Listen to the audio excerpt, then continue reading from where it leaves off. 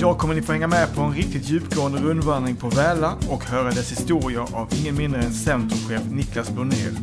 Visste du att till exempel finns en källare under köpcentret? Eller att Väla idag inte ligger på Väla? Han tar oss även med på sin resa från reseledare till chef på Radio Stella och hans 3 omgångar på Väla. Ser verkligen fram emot att ha dig med på denna lyssning tillsammans med Niklas Blonér.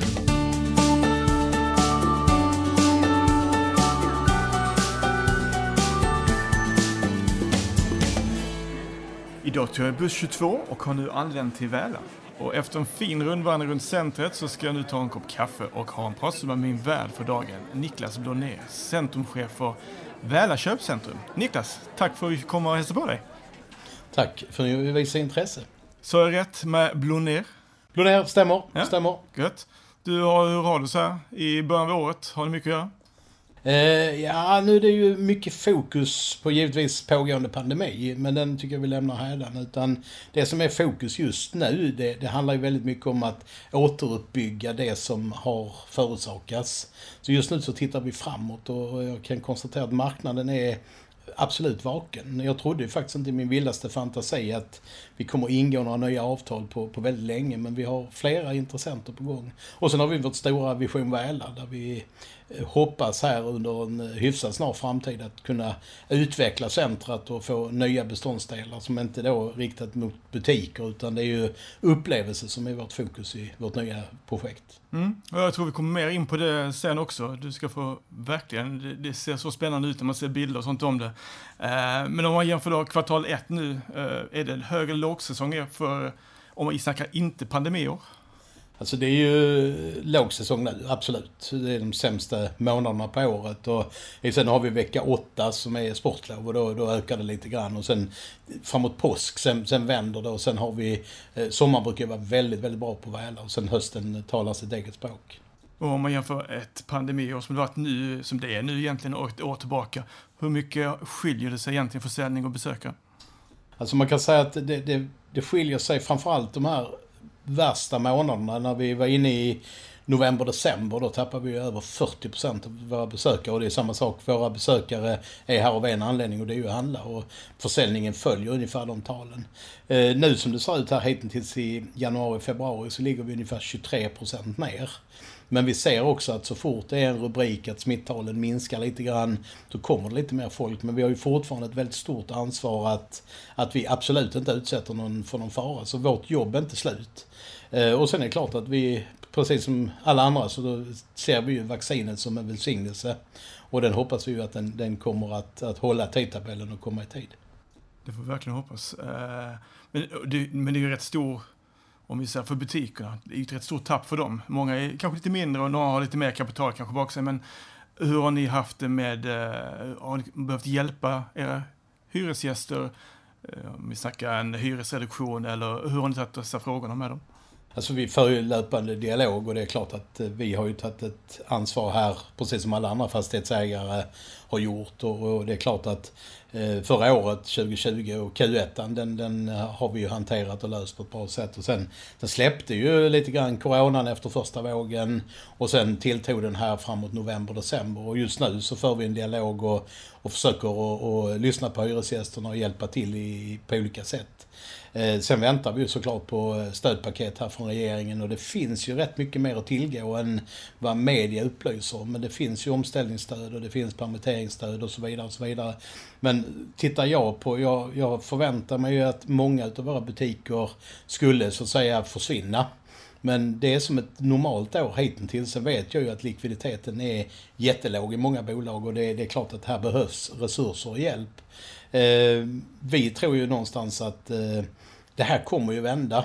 Och sen kommer det förhoppningsvis, jag läste en utredning att bröllop under 2020 så var det 9000 och ett normalt år så är vi uppe i 36 000. Och det är klart att har inte alla ångrat sig. Så jag tror att det kommer bli väldigt, väldigt stort behov, framförallt på konfektion. Att folk går tillbaka till jobbet, man har suttit hemma och suttit på teamsmöten. Man har inte haft behovet.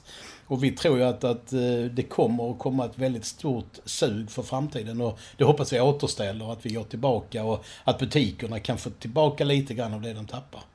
Däremot så kan man säga att vi har ju några näringar som mat. Du köper inte 2 portioner här när pandemin är över. Och där är det ju en extremt pressad situation. Men det hoppas jag att vi kan hantera tillsammans med våra hyresgäster. Ja, och jag tänker, folk måste ju haft sparat pengar på detta också på ett eller annat sätt. Och klädesplagg, jag kan bara gå till mig själv. Alltså du sitter på Teamsmöte, du har din tröja på dig, men vad då under vet man ju aldrig. Men man har inte sånt behov av att köpa nya kläder heller hela tiden. Nej, sen samtidigt kan man säga att tittar vi på byggmarknaden så har det ju exploderat. Folk renoverar och målar. Jag pratar med en färgaffär som har haft rekord.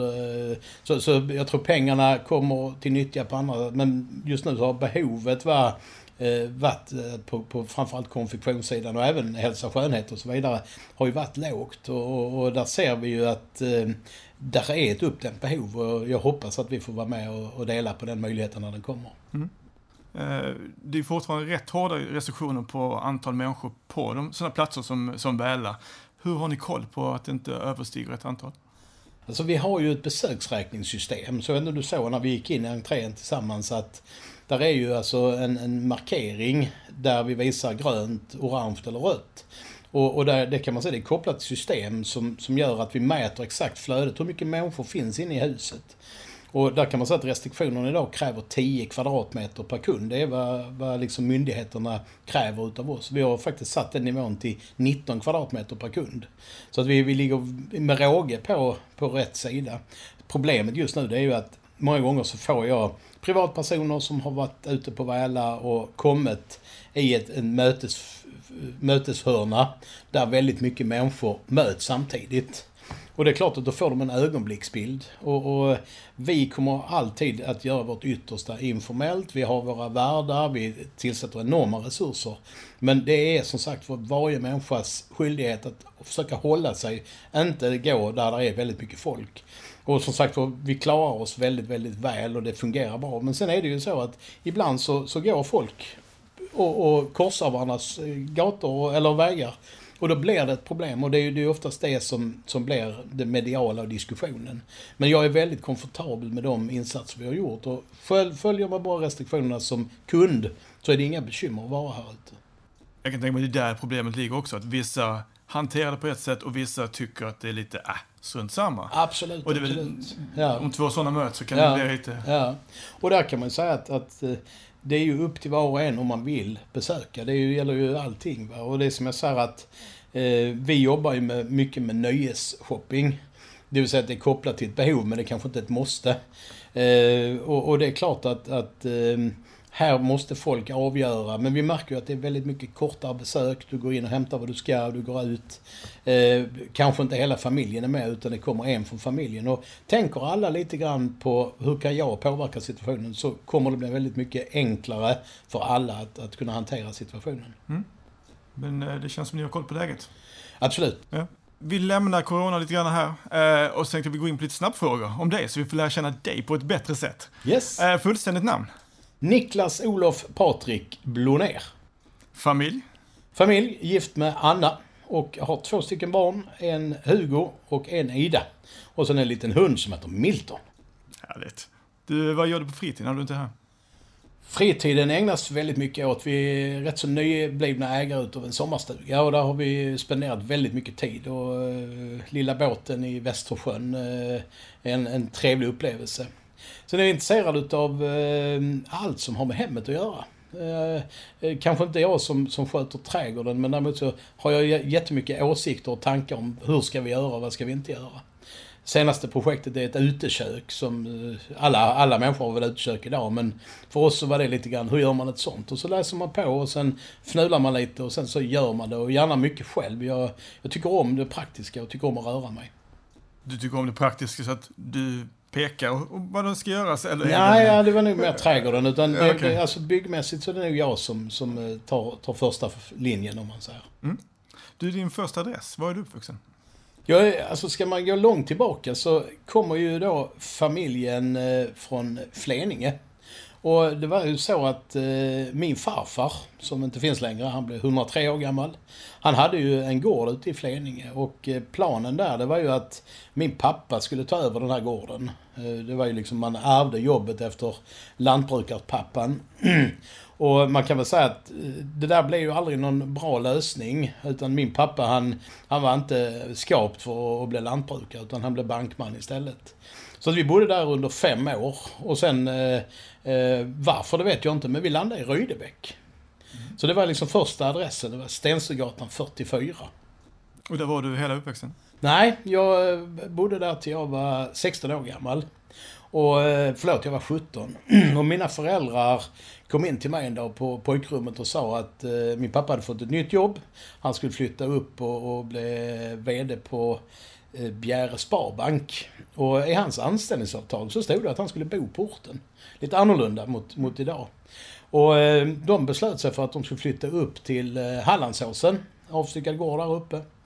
Och då kom de in till mig och sa att det finns ju 2 vägar. Antingen så följer du med i flyttlasset, eller så får du en egen lägenhet i stan som vi betalar till du är färdig med skolan.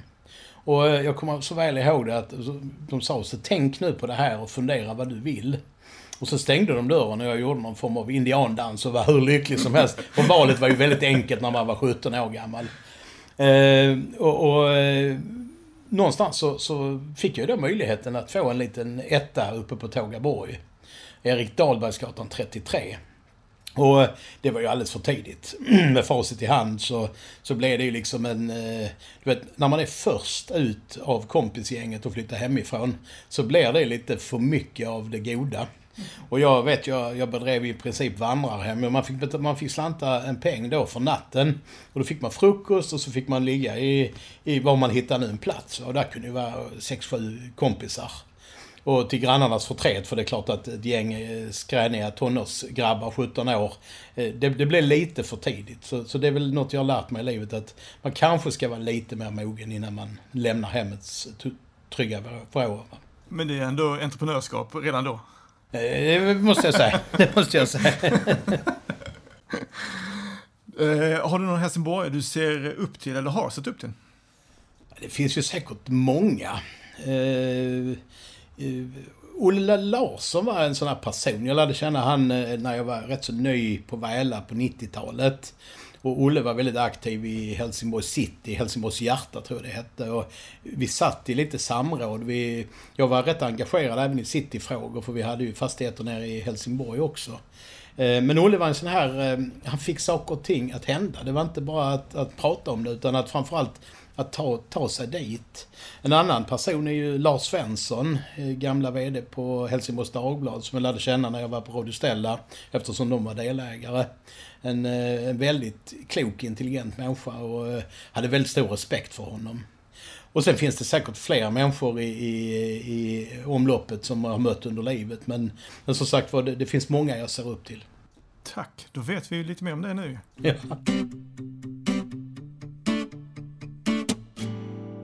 Men ta oss tillbaka lite grann till Rydebäck. Hur såg ett liv ut där? Mycket sport eller vad var dina intressen? Alltså, Rydebäck för mig var ju... Alltså jag landade i Rydebäck när jag var 6-7 år gammal. Och det var ju en stor leråker med nybyggda hus. Om man tänker sig en trädgård. Alla trädgårdar var ju geggamoja och klet. Och för en 6-7-åring så var det ju en underbar tillvaro. Det vill säga att vi lekte med byggrester från hus som byggdes. Vi var väldigt...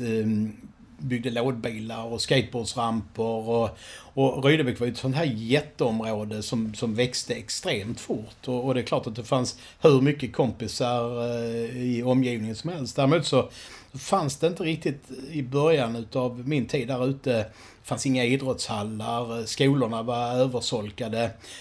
Fanns en liten fritidsgård som hette Krokehus, men det var så mycket barn som man fick liksom komma vissa tider. Så vi hade väl vi var understimulerade på egentligen att det serverade saker. Och då blev det väldigt mycket, havet låg ju nära, vi hade mycket med båtar och fiske. Och givetvis sitta på rätt mycket pågasträck och prova vingarna på olika sätt. Och det är klart att vissa grejer är man kanske inte stolt över idag, men vissa grejer är också en lärdom där du tar med dig i livet vad som är rätt och fel. Och jag var väl ute och turnera lite grann med mycket bus, inget illa ment, men det finns säkert episoder och folk som kan berätta, men den tiden ångrar jag i alla fall. Men som sagt, för jag lärde mig väldigt, väldigt mycket av det här kreativa. Jag kan tänka mig det, att man var, på den tiden, nu sitter alla med iPads och telefon, men man var ju kreativ på ett helt annat sätt på den tiden. Absolut. Bygga kojor, som du sa, skateboardramper, allting. Ja. Jo, nej, men det är rätt. Läste du för ett tag sedan, det är några år sedan, men purjolök, vad handlade det om? Jo, för att återkoppla till min gamla farfar. Och vi hade kvar lantbruket eller i familjen. Så jag tror det såldes i slutet på 90, början på 2000-talet. Ja, så ni hade Rydebäck och föreningar kvar? Ja, stämmer. Okay. Så min pappa, han arrenderade ut gården och den fanns kvar. Och min farfar, han bodde kvar i det här huset väldigt länge. Och då var det som så att han var väl lite inspiratör där. Och där fanns ju en liten jordplätt och den här jordplätten då, den på någon vänster, jag tror det var han som angav lite grann möjligheter, här kan du tjäna pengar. Så jag och brorsan, vi startade ett litet bolag som heter Kompaniet Så och Sett. Och vi började ju tidigt på våren och plantera de här purjolökarna. Och jag kommer ihåg vi hade beställt 10 000 småplantor.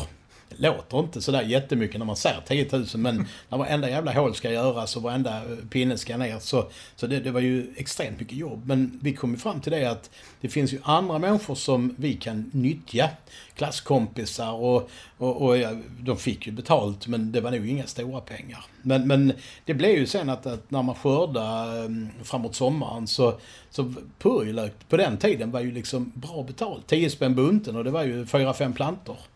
Och dels så gick jag ju runt i Rydebäck och knackade på dörren och sålde. Och på den tiden var jag ju fager och snygg och käften glappa. Och jag sålde till och med till de som själv odlade i trädgården. Och sen kan jag komma ihåg, för det blev rätt stora volymer, så det fanns en gubbe som hette Malte Everman. Evermans frukt finns fortfarande kvar i bolaget. Och där stapplade jag in. Jag kommer ihåg min mamma, hon stod på parkeringen med bilen. Och så där gick jag in och jag sålde purjolök till han högre än dagspriset låg. För han tyckte nog jag var liksom lite kär. Jag har även sålt här till B&V och Ops har jag varit och knackat dörr och sålt. Så det var under några år och det var väldigt lärorikt det här att jobbar man hårt så får man utdelning. Så det är en rolig tid i livet. Jag förstår. Och det är lite ekologiskt också. Ja. Närproducerat. Det visste vi. Därför du fick lite extra pengar. Ja, precis. Det visste vi inte om då. Men som sagt, där var det nog min ungdomlighet som gjorde att vi var duktiga att sälja. För det som sagt var, ingen kunde säga nej till en 13-14-åring som sa jag har odlat purjolök, vill du köpa? Nej, det förstår. När du flyttar hemifrån och när du börjar jobba, hur ser din resa ut från då till idag? Är det bara tillfälligheter att du är centrumchef idag, eller har det funnits någon, jag ska dit? Nej, det är bara tillfälligheter. Så jag börjar ju egentligen min karriär inom verkstadssektorn. Och det kom jag väldigt snabbt underföljd med att det här är ingenting för mig. Det var en annorlunda miljö, det var inte alls vad jag hade väntat mig. Och jag gillar väl nog att ha lite spotlight på mig och liksom fokusera och framförallt leverera. Och i det sammanhanget så blev det inte sådär... nej, det var inte min grej. Vad var det inom? Verkstadsindustrin. Ute på en mekanisk verkstad. Okej, ja. Och jag landade väl in i slumpen att Kinnarp sökte personal. Och det tänkte jag, Kinnarp, jag visste inte vad det var för någonting. Men jag tog en anställning på Kinnarps kontorsmaterial. De sålde ju allt tänkbart inom skrivbord och stolar och så vidare. Och där fick jag en plats på lagret.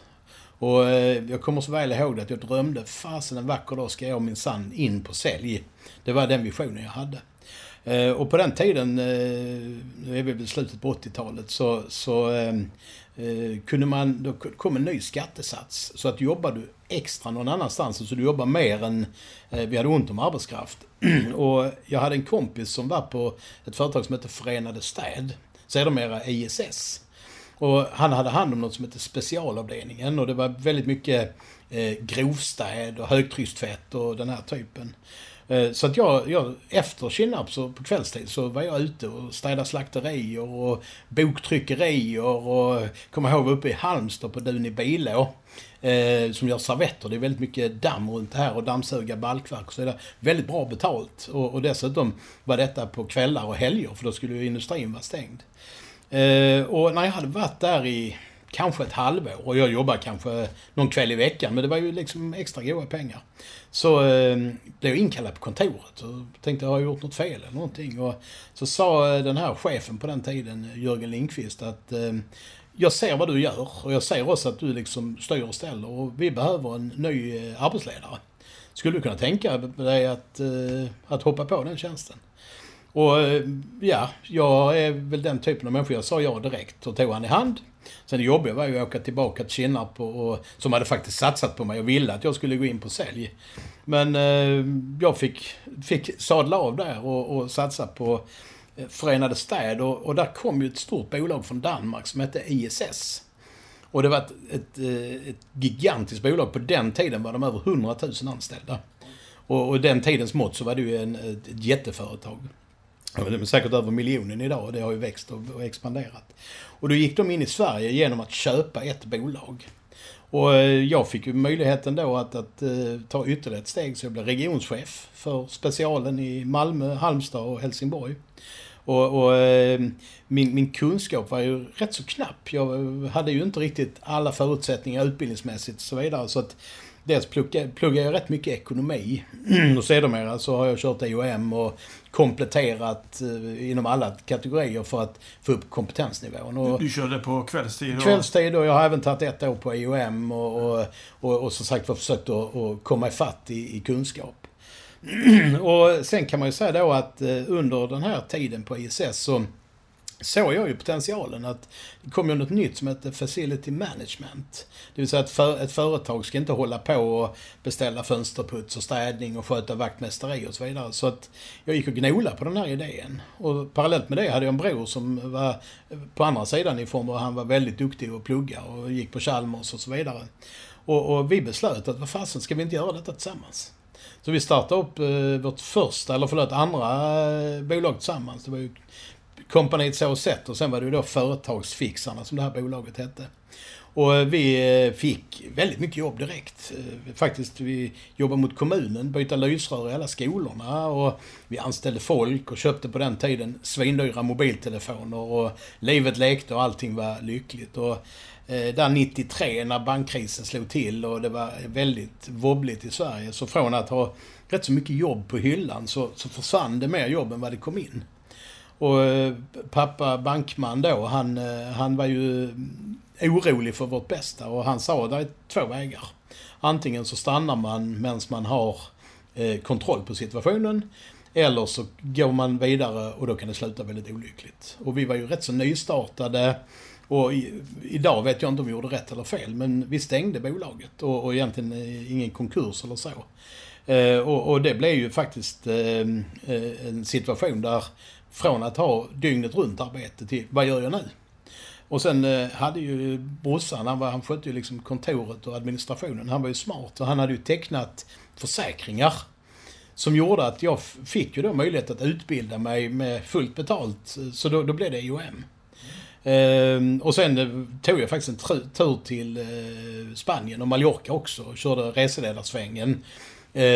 Mer för att liksom egentligen, jag var rätt så nere i liksom energi efter stängt ett bolag som jag trodde. Jag hade offrat liksom allt vi hade och allt vi ville. Och sen när jag kom hem från reseledarturnén så kände jag, vad fasen ska jag hitta på nu? Hur gammal är du här ungefär? Då är detta är 1991. Mm. Så då är jag ju 22 år gammal. Och då sitter jag här ute på Väla. Och jag har varit ute och tagit en bild för att jag ska uppdatera mitt pass. Eller jag kommer ihåg i alla fall, jag var på fotolabbet. Och när jag gick här ute, och detta är ju då gamla Väla, 38 000 kvadratmeter, för mig gigantiskt. Och så kände jag att dels gillar jag det här på Mallorca, att ha mycket människor som man kan underhålla och få må bra. Och då kände jag någon sån inlevelse att här vill jag jobba. Men inte i en butik, utan jag vill jobba med alltihopa. Och på den tiden så fanns det ju en centrumledning, eller en centrumledare som satt där. Det fanns en teknisk chef och sen fastighetsskötare. Så att jag gick ju hem och tog telefonkatalogen. Det känns konstigt idag. Och så ringde jag och det var en telefonsvarare. Det fanns ju inget annat sätt att kommunicera. Och till slut så fick jag tag på den här personen som jobbar här, Gun Jansson hette hon. Och jag frågade om det fanns några möjligheter och så vidare. Så sa hon att nej, det var svårt och så vidare. Och hon var upptagen och stressad. Och någon vecka senare så köpte jag 2 stycken fastlagsbullar och 2 koppar kaffe på en bricka. Och så tog jag mig in på centrum och så sa, har du tid med fika? Och då på något sätt så vände man lite grann från att jobbig ungdom som knackar på dörren. Och jag försöker ha den respekten idag. Jag får ju jättemycket förfrågningar om prao och LEA och arbete och sommarjobb och så vidare. Och det är klart man kanske inte hinner med alla. Men i den mån man kan så ska man prata med dem. Men det blev så att jag fick en möjlighet att komma in på den tiden på marknad. Och var någon form av assistent till centrumledaren. Och fick sedermera en jättefin utbildning via Skandia. Jag blev någon form av trainee inom Skandia-organisationen och fick plugga fastighetsjuridik och ekonomi och bygga upp mitt kunskapsinnehåll. Ja, för du är anställd av Skandia. Har de ägt Väla hela tiden? Stämmer. Så de ända från början? Nej, det var Skånska Cementgjuteriet, sedermera Skanska, som byggde 74. Och sen 1986 så köpte Skandia fastigheter denna fastigheten. Yes. Och sen har vi hetat Diligencia vid ett tillfälle, men det har varit samma grundbolag i hela resan. Och sen kan man säga, sen hade jag möjligheten att växa i organisationen. Så man ändrade hela organisationen, man satte en centrumchef på stolen, kom in en man som heter Göran Sturesson. Och när han slutade så minns jag så väl att jag sa att den stolen vill jag ha. Och då kom det ner 2 stycken äldre gentlemän, högsta cheferna från Stockholm, och träffade personalen. Och då var det så att han hade rätt så kort uppsägningstid, den här Göran Sturesson. Och de sa, ni får lappa för det kommer att ta tid, den här rekryteringen. Så att jag fick förfrågan om jag ville hålla ihop det och bli tillförordnad. Och jag var det under 5 månader. Och sen fick jag ett telefonsamtal från Göran Billstam i Stockholm, som då var högsta chefen på köpcentret, som sa att nu har vi hittat vem som ska bli centrumchef. Och jag kommer ihåg när jag la på luren där så tänkte jag, varför? Kunde inte jag fått chansen? Och han kom ju ner och han spelade ju fantastiskt bra. För han sa att, kan du fixa 2 koppar kaffe till fikarummet och köpa något lite fika? För jag ska träffa den nya killen nu. Jaha, okej. Och jag tänkte, kan du göra själv, gubbe? Men det gav sig inte bättre än att han sa att, har du lust att komma in, Niklas? Och så gick jag in och satt mig, och han var väldigt mån om mig hela resan. Så jag kände vi var lite polare. Men när han sa att det kom in och sätta så tänkte jag att nej, då var jag beredd på egentligen att säga nu vill jag inte, men nu så sa han, sätta ner, sa han. Ja, så satt jag mig ner. Och så hade han ett papper på bordet. Så vände han på det och så la han det mot mig. Och så sa han till mig att läs. Och då sa jag anställningsavtal. Så tänkte jag var så inställd på att det här. Och sen ser jag mitt namn där. Och så en lön som jag tänkte, wow! Men vad menar du? Och det tog mig nog någon minut innan jag kopplade att nu hade han gjort ett val. Så jag skrev på och var glad som en spelman. Och sen har jag bara fått möjligheterna att utveckla denna fantastiska fastighet och med alla människor omkring och alla kunder. Så det är slumpen. Coolt sätt att göra det på, måste jag säga. Så det börjar med 2 koppar kaffe och en fastlandsbulle. Shit. Men du har inte bara varit här. Du tog lite pauser också. Ja, alltså det bara så att jag var ju här i några år och sen startade ju man en verksamhet som heter Radio Stella. Från milstolpen till Kullaberg med den bästa musikmixen. Radio Stella 106. 1993 så släppte man ju den kommersiella radiotillstånden i Sverige. Och HD var ju en av de som var tidigt och byggde upp en radiostation. Och jag var ju väldigt intresserad av att prova nya medier. Och radio var ju någonting helt nytt. Därmed tyckte jag det var fräckt och det var spännande. Så vi blev väldigt stora kunder från Välas del. Och Torbjörn Falk, som vdn hette på den tiden på Radio Stella, vi blev lite polare och hade mycket luncher och hittade på roliga grejer med Väla och Radio Stella. Och vid något tillfälle sa han, du ska inte börja här. Och jag var ju skitsugen. Det var ju skithäftigt med mikrofoner och 100,000-tals lyssnare och väldigt, väldigt seriöst. Många trodde ju det var lite... Samtidigt så var det ju Nile City på TV. Och många hade ju den synen. Jag kan säga att den serien sabbar mycket för den kommersiella radion. Det var raka motsatsen. Det var seriöst och det var verkligen en strid på kniv. Så du gick in som säljare där och sa upp mig från Väla. Och det tog väl ungefär ett år. Och sen ringde man tillbaka och frågade om jag ville komma tillbaka till Väla.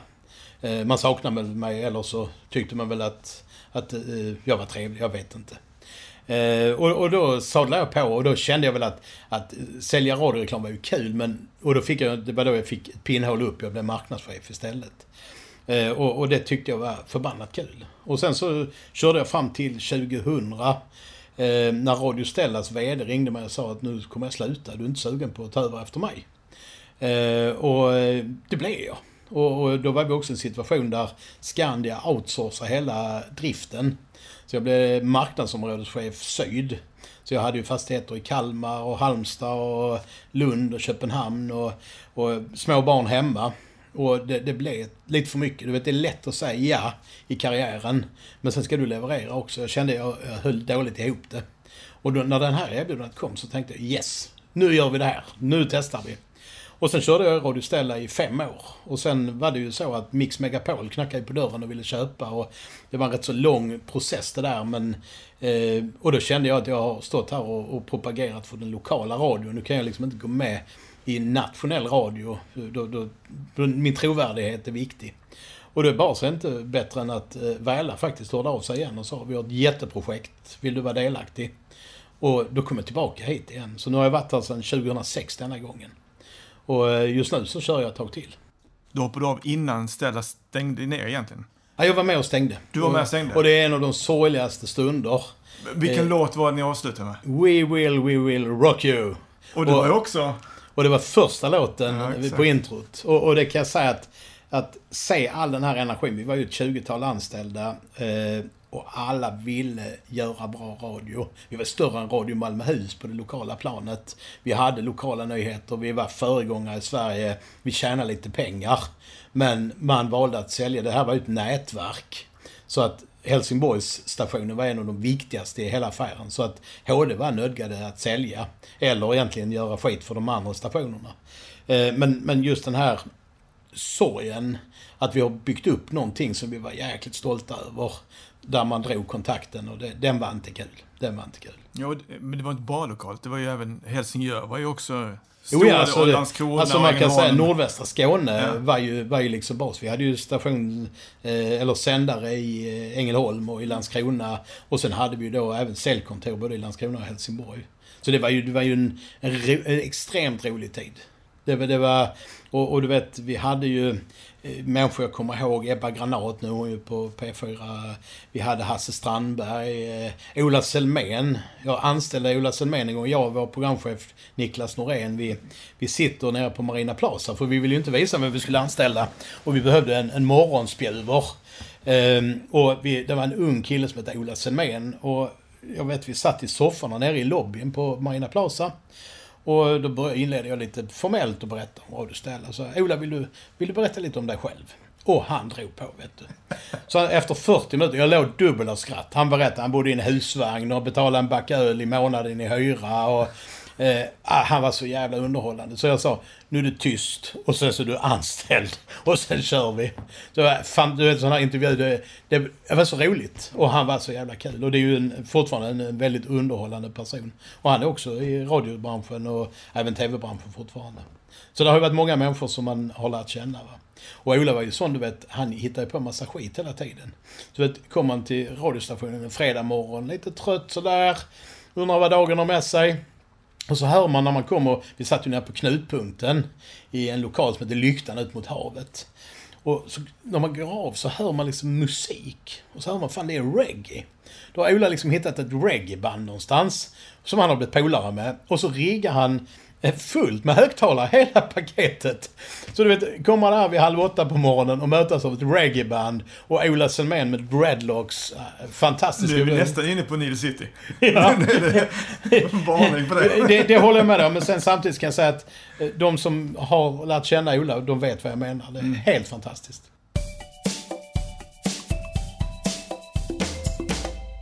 Ska vi försöka gå in lite på Väla? Ja. Jag tror jättemånga som, vi är här ju alltid, känns det som, vi sticker till Väla och gör det och det. Om man ska förstå storheten så vi ska börja med lite faktafrågor. Och börja med årets köpcentrum som ni har fått 13 år i rad. Vilka år är detta här och hur gör man för att hålla den här kvaliteten år efter år? Alltså man kan säga, jag ska rätta det lite. Ja. Och det är ju så att det är våra kunders omdöme.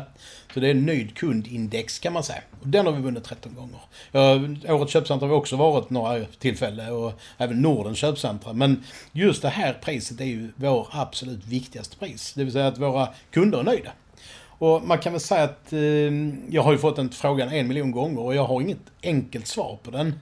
Jag tror det handlar väldigt mycket om förståelse och kommunikation. För vi har inga billiga hyror och vi är säkert inte bättre att tillse att lokalerna är snyggare eller bättre än något annat köpcentrum. Detta handlar väldigt mycket om vilket bemötande. Så jag tror att det är som förstående av hur är situationen i butikerna, men också vara lyhörd. Vi har mångfald av saker som vi har skapat på grund av att någon har sagt det här borde vi ha. Och bland annat nu senast så byggde vi ju en liten uteträdgård. Den gick vi aldrig förbi när vi var på vår rundtur, men det är liksom som en liten villaträdgård med ett litet springvatten och en oas där folk som jobbar i huset kan gå ut och sätta sig och käka lunch. Vi har vår lounge där folk på vinterhalvåret kan komma ur sin butik.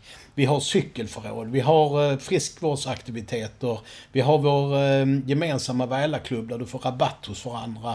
Det handlar väldigt mycket om att har man ett problem i butiken med någon form av teknik, då ska man inte behöva vänta utan det ska gå snabbt, vi ska vara på plats. Vill man ha en större butik, ja men då får vi fixa en större butik. Vill man ha en mindre butik, att hela tiden vara aktiv som fastighetsägare. Och det handlar om kommunikation, att lyssna på vad folk vill ha, men också vara tydlig i sitt språk och säga det här står vi för. Så jag tror det handlar väldigt mycket om att se, känna, lyssna, lukta och vara medveten om, inte bara vad som är bra för oss, utan vad som är bra för oss alla. Och då blir summeringen oftast, det blir ju lönsamt också. Vem är det som delar ut det här priset? Det är 2 enheter. Det ena är fastighetsägarna och sen är det något som heter Centrumbarometern som gör den här mätningen varje år. Men det är ju som sagt en tävling som har funnits sedan 13 år tillbaka.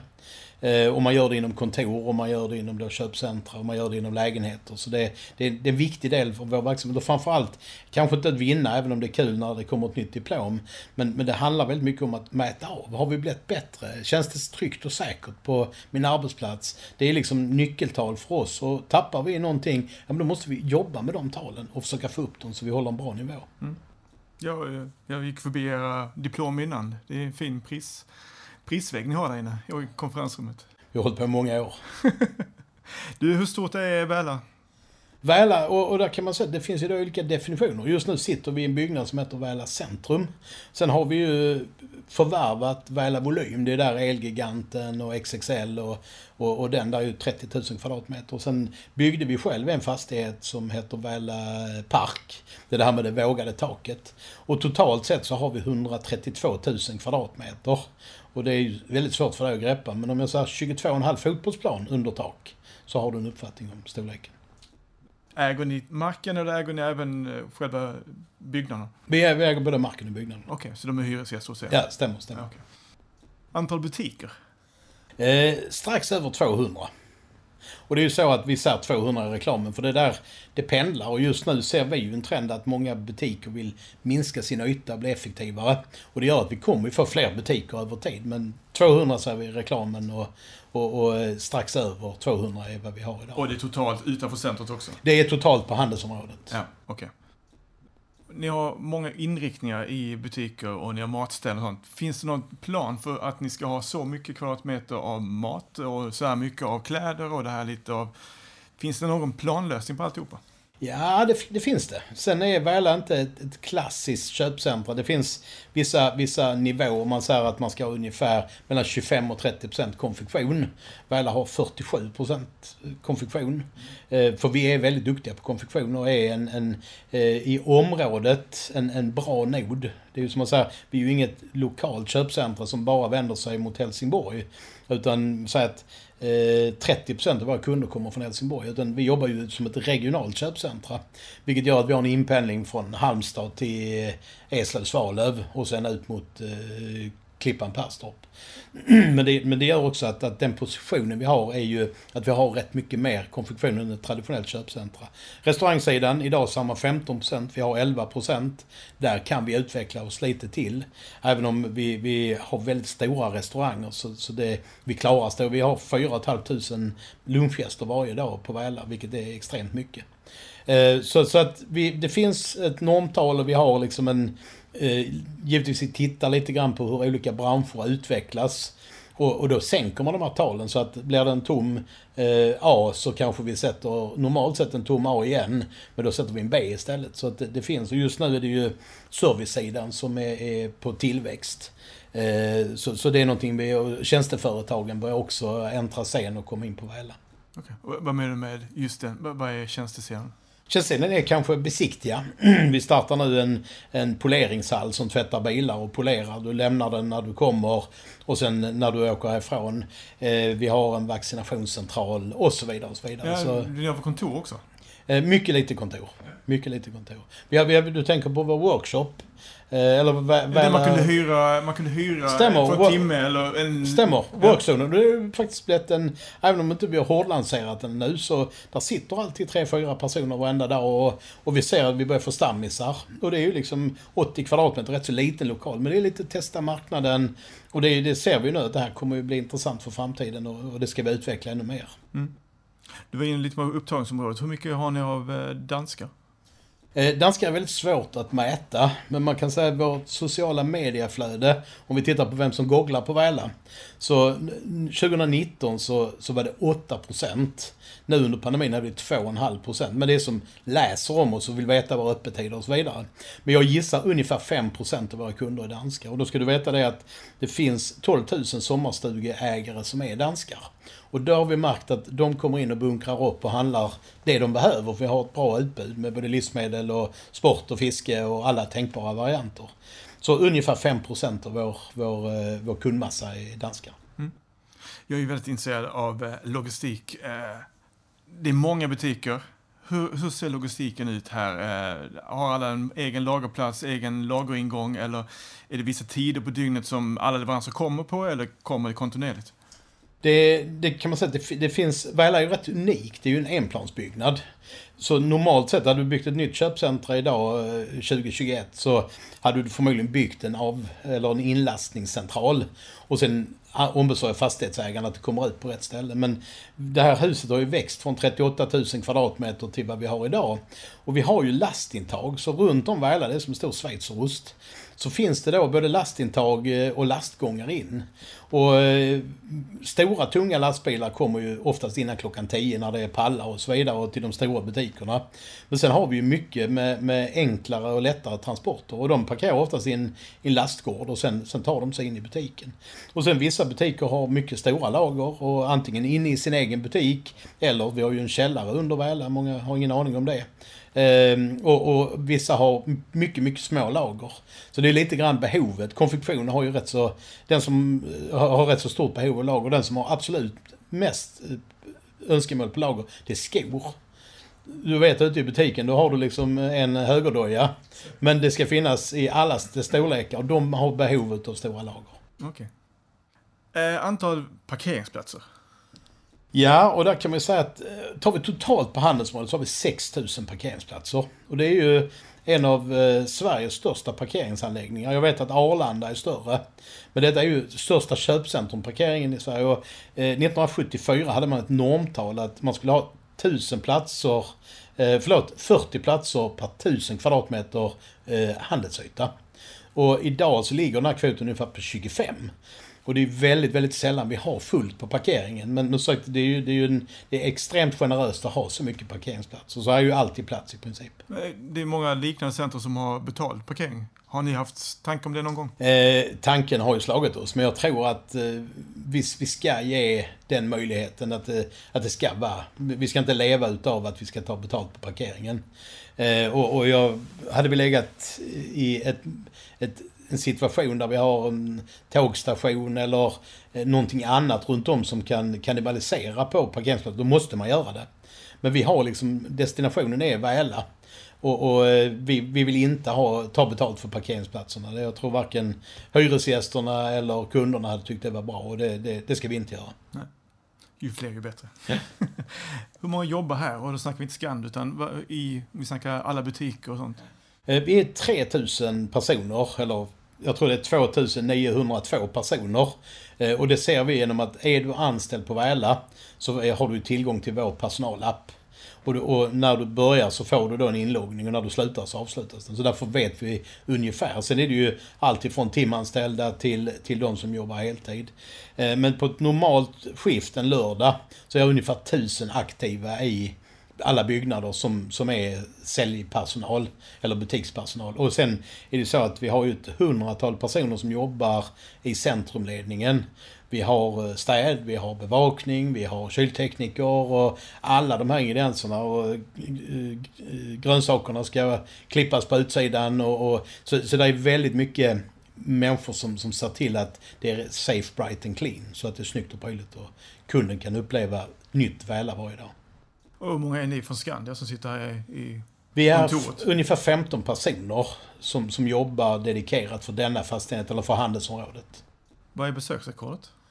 Besöksrekordet är några år tillbaka, jag vågar inte säga ett exakt årtal, men det är Black Friday och det är 43 000 personer på en och samma dag som strömmar igenom och då pratar vi bara detta huset. På den tiden hade vi inte mätare i övriga hus, men det är liksom, då är det maxat. Ja, och då ska vi säga, det var inte förra året, utan det var... Nej, detta är, jag tror det är 3-4 år sedan som vi slog det rekordet. Ja, okay.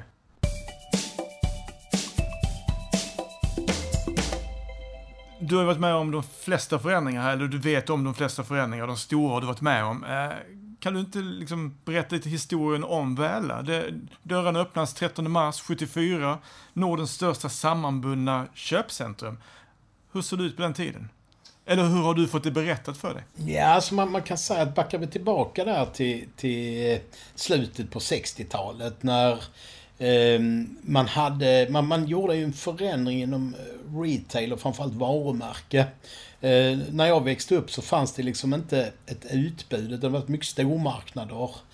Man hade, jag kommer ihåg gamla Ops och B&W och många med mig, att man sålde ju alltid från trädgårdsredskap till oxfilé, till lampor, till tefat, till kläder, till jackor och hade liksom varuhuset som bas. Och man kan väl säga att det jag har fått berättat för mig det är ju att Skånska Cementgjuteriet då vad det påstås har varit på studieresa. Och de var ju ett cementgjuteri med väldigt få byggarbetare. Utan cement var ju liksom huvudprodukten. Och började utveckla sin byggverksamhet. Och då vet jag att det kom en konkurrent i form av lättbetong. Och jag vet att man var på studieresa i USA och så Mall of America. Och någonstans på vägen så börjar man fnula och diskutera köpcentrum. En ny företeelse. Och det fanns ju lite föregångare. Jag vet inte om ni kommer ihåg det till Hyllinge. Hyllinge... Vad hette det? Ja, Hyllinge Cash. Har de tagit det namnet från... Ja, jag tror inte det heter Hyllinge Cash, men Hyllinge Stormarknad skulle jag kunna tänka mig. Och ursprunget från den, då är vi Varalöv. Varalövs möbelaffär var första embryot till Väla. Som sen flyttade till Hyllinge och sen valde man att lägga hela anläggningen här. Och på den tiden så var ju stormarknaden de stora enheterna. Så man hade ju Ops i den ena ändan, Bra Wessels i den andra ändan, alltså B&W. Och jag kan ju då se i det gamla materialet att det var ju lite grann det privata alternativet mot det socialistiska alternativet. Det var ju, och man började att prata på 7-8 tusen kvadratmeter. Men bägge enheterna ville vara störst. Så att bägge de här 2 jättelådorna på den tiden var vardera 13 000 kvadratmeter. Alltså det är större än vad många ICA Maxi är idag. Mycket större. Ja. Och man fick ju fylla det här med någonting. Så man byggde ju restaurang. Både Ops och BV hade restaurang. 4 kök hette den här. Och gräddhyllan hette den uppe på Bra Wessels. Och det var ju liksom kompletta. Jag kan komma ihåg man hade byggmarknad inne i Väla. Man hade radio, tv, möbler på uppsidan. Och alltså det var ju för mycket. Och framförallt 2 stycken enheter på vardera 13 000. Och det är klart att det blir ju ingen bra business i det här. Och på den tiden så när Väla var nytt, när Nils Görel klippte bandet den 13, så hade man ju 21 stycken på den tiden kallad fackhandel. Det ska man inte säga, jag höll ett föredrag för engelsmän och jag berättar historien. De tittar konstigt på mig, men det bjuder jag på. Och vi har ju några butiker kvar sedan den tiden. Så det fanns någon som heter Camilla, numera Camilla Malmströms. Hennes och Maurits var med på den tiden.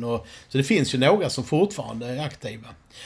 Och sen har det ju lätt som så att de här stormarknaderna, först så flyttar ju Ops ut och sen sedermera B&W. Och då har det gett utrymme till fler butiker. Så det har ju växt successivt under åren. Och jag kan bara dra en anekdot. Och då var jag rätt så ny på stolen. Och jag och dåvarande centrumchef, vi skulle träffa Ops för att prata om dess avtal. Och de flög ju ner på den tiden. Det fanns ju inte några mobiltelefoner och inget sätt att kommunicera. Och när jag kör på jobb på morgonen så hör jag på Ekonyheterna där de säger att Ops har förvärvat Bra Wessels eller B&W. Och då tänkte jag, undrar om de kommer att se upp avtalet. Vad kommer att hända nu här? Och det var 3 herrar som kom ner och av högre rang, väldigt välklädda. Och de hade med sig avtal och la upp massa papper och så vidare.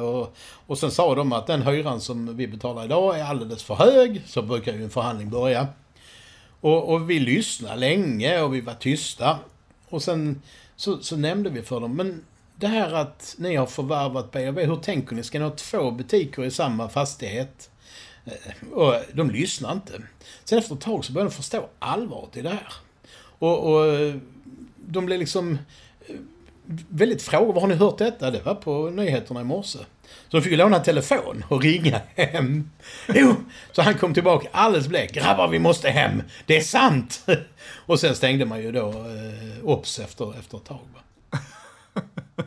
Så det var en liten anekdot. Sen blev det ju Robin Hood. De finns ju kvar numera i Coop som fortfarande är hyresgäst hos oss. Ni fick Ikea också? Ikea är inte vårt, utan det är fristående. Nej, men jag tänkte i närheten här. Det måste ju ändå hjälpa till att dra ännu mer folk. Ja, absolut. Det är en väldigt stark kombo med ett bra Ikea-varuhus och ett bra köpcentra i kombination. Detta var 88? Kan det vara 87, 88? Det stämmer. Och det var ju, på den tiden, de låg ju vid Suegas kaffe en gång i tiden i Ikea. De hade en liten 2000 kvadratmeter. Det var ju liksom innan Ikea blev jätte-Ikea. Och sen valde man ju att bygga här ute. På den tiden så byggde man 13 800 kvadratmeter. Ett supermodernt och häftigt Ikea-varuhus. Och när de rev det här för några år sedan så var det världens minsta Ikea-varuhus. Och ersattes med en klump på 44 000 kvadratmeter. Så det är utveckling det också. Ja, verkligen. Och sen så när du var tillbaka igen 2006 och framåt egentligen. Ni gjorde en jättestor förändring igen, 11-12. Stämmer. Vad gjorde ni då? Det var ju så att här låg ju ett gammalt mejeri. Innan hela köpcentret kom till så fanns det ett litet mejeri här ute. Och även har varit en gård en gång i tiden. Och haft ägorna, kan jag tänka mig. Och då var det ju när man byggde Väla så var man ju lite sådär, tänk om inte detta funkar. Och eftersom Helsingborg är en transportnod, alltså vi har ju väldigt mycket åkerier och så vidare.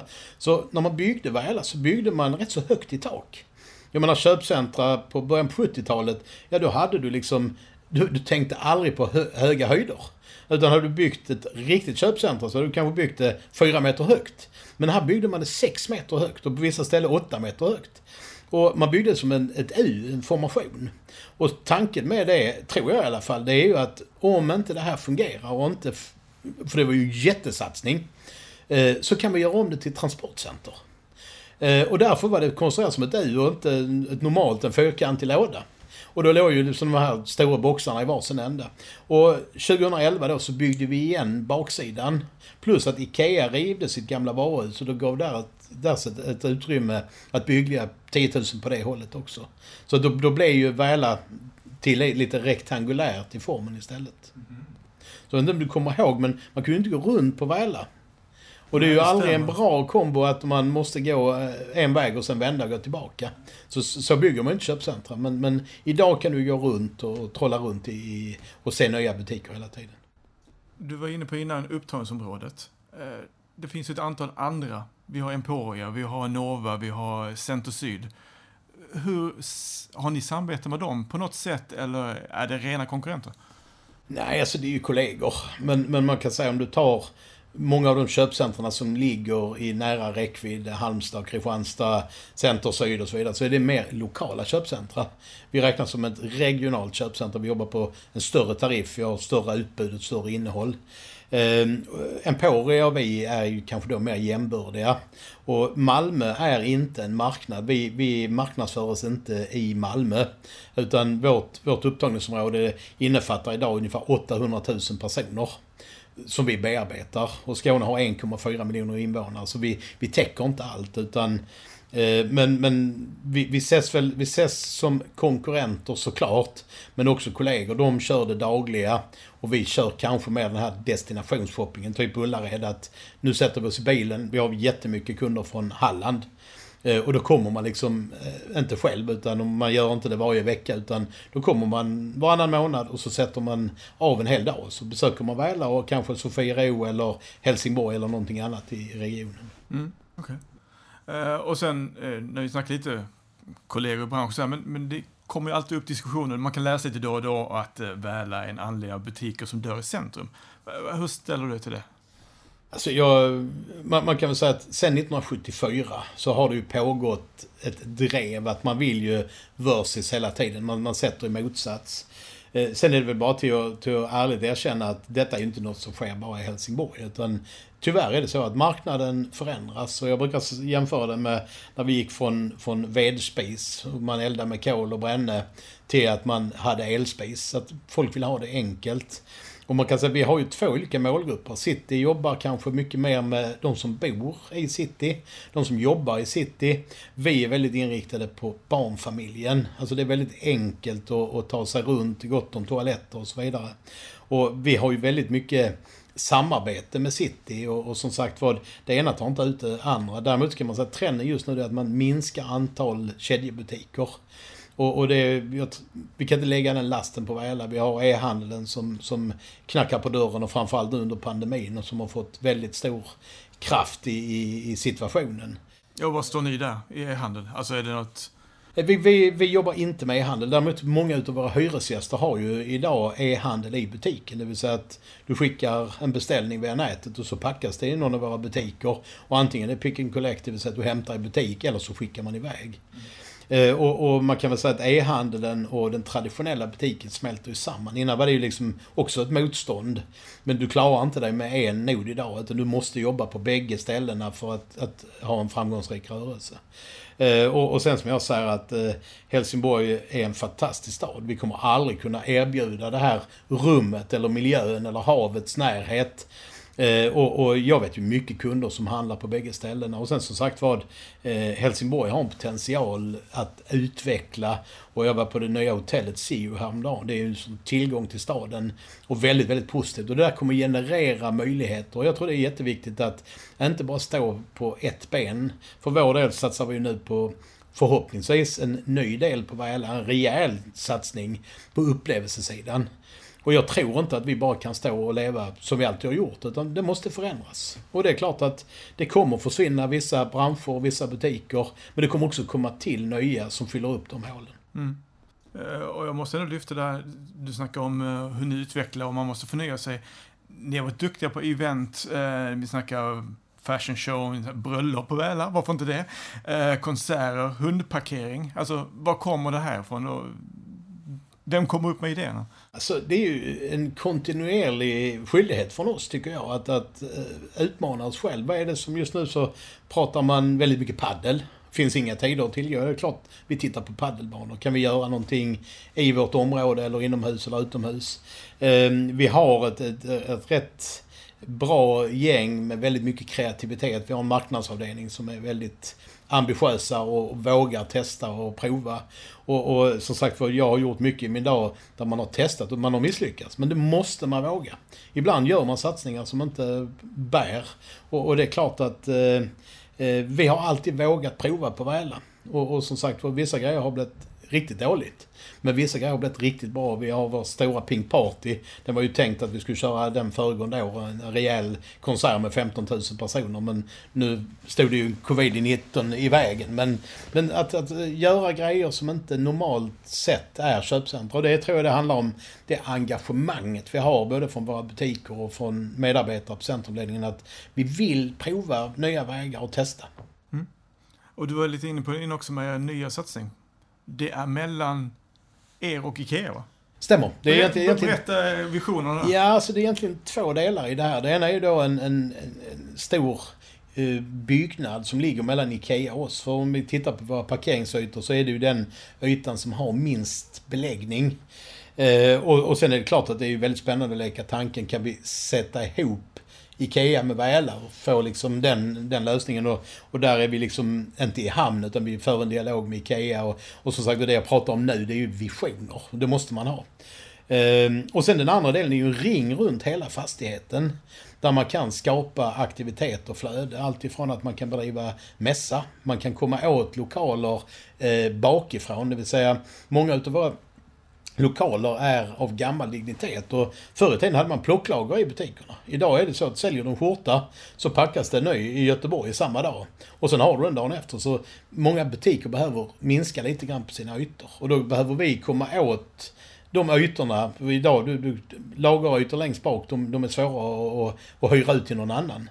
Så det är egentligen två delar i det här projektet. Och just nu så har vi ju ansökt om en planändring. Och just nu så maler ju kvarnarna runt det här. Och jag hoppas ju att inom ett år så har vi en plan. Och i så fall har vi förutsättningarna att kunna göra något nytt. Och Helsingborg och Väla behöver inte fler butiker som jag ser det idag. Vi behöver nya typer av butiker. Vi behöver tjänsteföretagen. Men framförallt så behöver vi en destination på upplevelser. Och det där börjar ju att komma allt mer med ett innehåll där du egentligen roar dig en hel dag. Det är som ett nöjesfält fast med mindre enheter. Så det är alltid från VR-glasögon till den fysiska leken. Vi pratade innan om att bygga kojor och köra lådbil. Folk älskar att leka idag. Och framförallt den yngre generationen. Det finns fantastiskt spännande koncept som man kan plocka in inomhus. Så det tror jag är vår framtid. Att dels ha en stark shoppingpunkt men också komplettera med någonting som är någonting annat. Och den kombinationen tror jag väldigt mycket på för framtiden. Vi pratade lite grann innan om USA och deras shoppingcenter. Och där är det väldigt mycket sånt. Där är liksom mycket äventyrsgrejer och det är VR som du nämnde där. Det är sportgrejer och det är bowling och till och med barer och allting.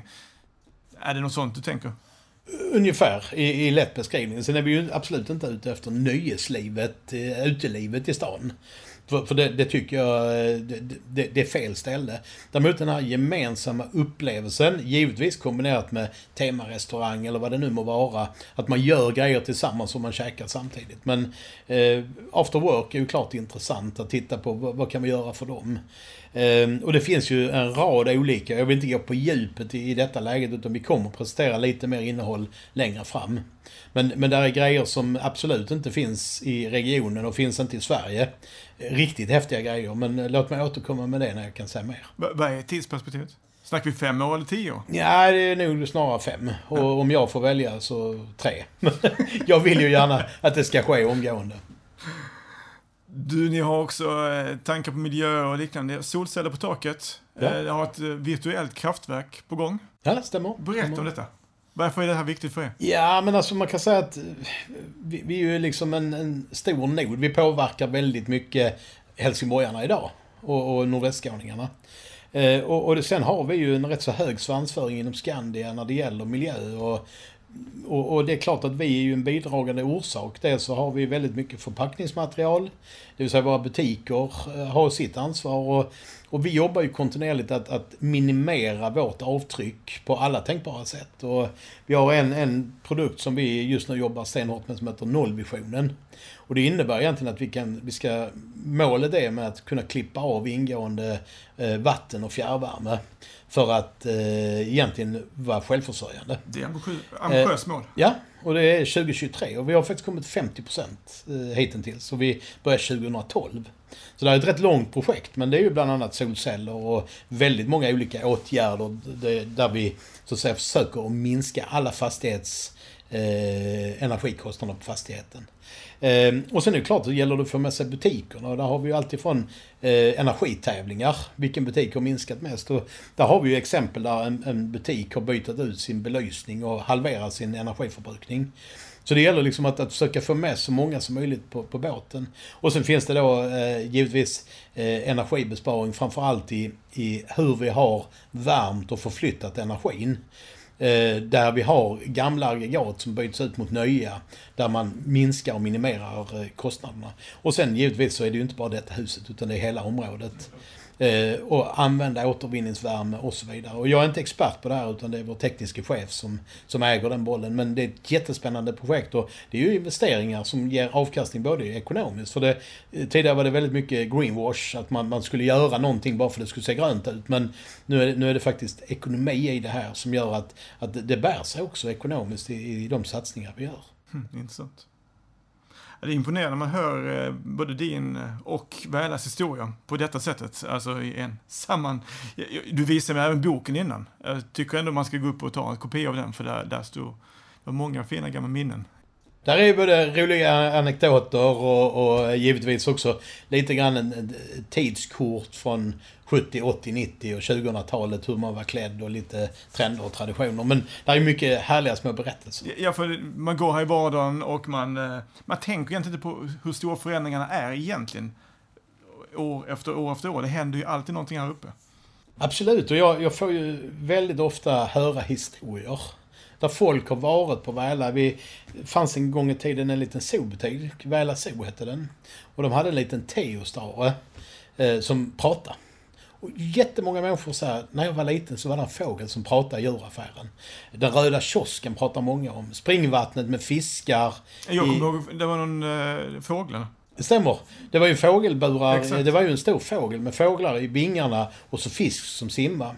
Och folk har ju det liksom i sin uppväxt att jag kommer ihåg. Så att jag får ju höra jätteofta historier som både jag inte har känt till. Men, och det har vi sammansatt i den här lilla boken att man kan få lite fakta om Väla. Bara upp och hämta alltså. Du, kaffekoppen behöver tom och vi närmar oss slutet av den här trevliga pratstund. Jag har några sista funderingar bara. Väla, var kommer namnet Väla från? Ja, alltså, nu ska jag då avslöja någonting. Breaking news. När Väla ritades, så det finns ju en liten ort där bort som heter Väla. Och Väla ligger inte på Väla. Utan på slutet av 60-talet, då hade vi ju inte all den här finkalibrerade tekniken där alla pratar med alla. Så Länsstyrelsen och Vägverket och kommunen och stiften och så vidare. Så att Väla var placerat ungefär där motorvägen går idag. Och då låg Väla på Väla.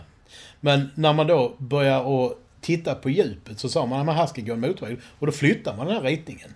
Så att idag ligger Väla på Björka.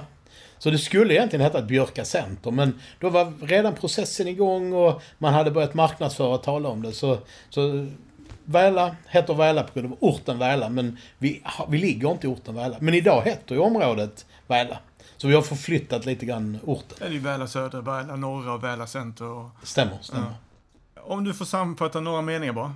Er vision kommande 5-10 år, vad tror ni är någonstans? Alltså vi har ju varit marknadsledande köpcentra i Sverige under rätt många år. Och ambitionen är ju att fortsätta. Och sen är det klart att det handlar ju inte bara om shopping längre. Utan det blir destination, mötesplats. Ta hand om våra hyresgäster. Hitta och våga prova nya vägar. försöka att tillföra den här nya delen utav upplevelse. Så jag tror jättemycket på Väla och framtiden. Och någonstans kan man säga att attraktionen handlar ju inte bara om, vi pratade lite grann innan, city, Väla och så vidare. Vi måste se globalt. Vi är en destination. Helsingborg, vi kommer aldrig klara oss som bara shopping. Staden kommer inte bara klara sig på Sofiero eller Nya Sio och så vidare. Utan man måste ha allting sammanslaget. För folk kräver bredd och djup. Och ju mer vi kan göra för staden tillsammans, ju starkare kommer staden att växa och vara. Så att jag tror att samarbete, allt ifrån e-handel, city, även de andra 11 kommunerna som vi gränsar mot, att vi måste se det här som en enhet. Och det tror jag är vinnande i konceptet för framtiden. Om du fick välja en person, önska en person som du vill lyssna på i Helsingborgspodden, vem skulle det vara? Ja du, Christer Paulsson tycker jag är en intressant kille. Han har ju också varit i många olika branscher och Christer är en rolig kille. Och han är genuint skånskt intresserad, både mat och historia. Så Christer Paulsson. Nu ska vi fixa in honom. Du, stort tack för att du kom och prata med dig. Lycka till nu och vi hoppas att vaccineringen bara sätter igång så vi får ett hyfsat normalt 2021 i alla fall. Så stort tack för att jag fick komma med.